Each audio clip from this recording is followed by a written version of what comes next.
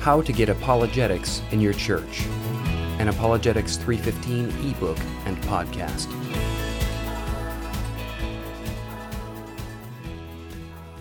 During the month of September 2010, Apologetics 315 will feature a series of blog posts that respond to the question, how can I get apologetics in my church?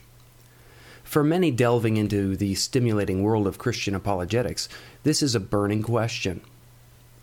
The goal of this project is a simple one: to share stories, experiences, and advice that will help Christians to start their own local apologetics initiatives. Whether you be a pastor, a youth pastor, a teacher, elder, or layperson, this series of short essays could hold the keys you need to get things started in your own local congregation. The contributors to this project range from lay leaders to pastors, self-taught to formally trained, but they all share something in common.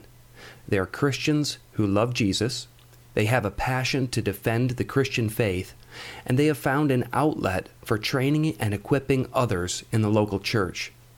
As you read or listen, you will hear them describe their situations, challenges, and testimonies as they helped initiate small groups, apologetics Sunday school classes, apologetics events, movie nights, and sermons.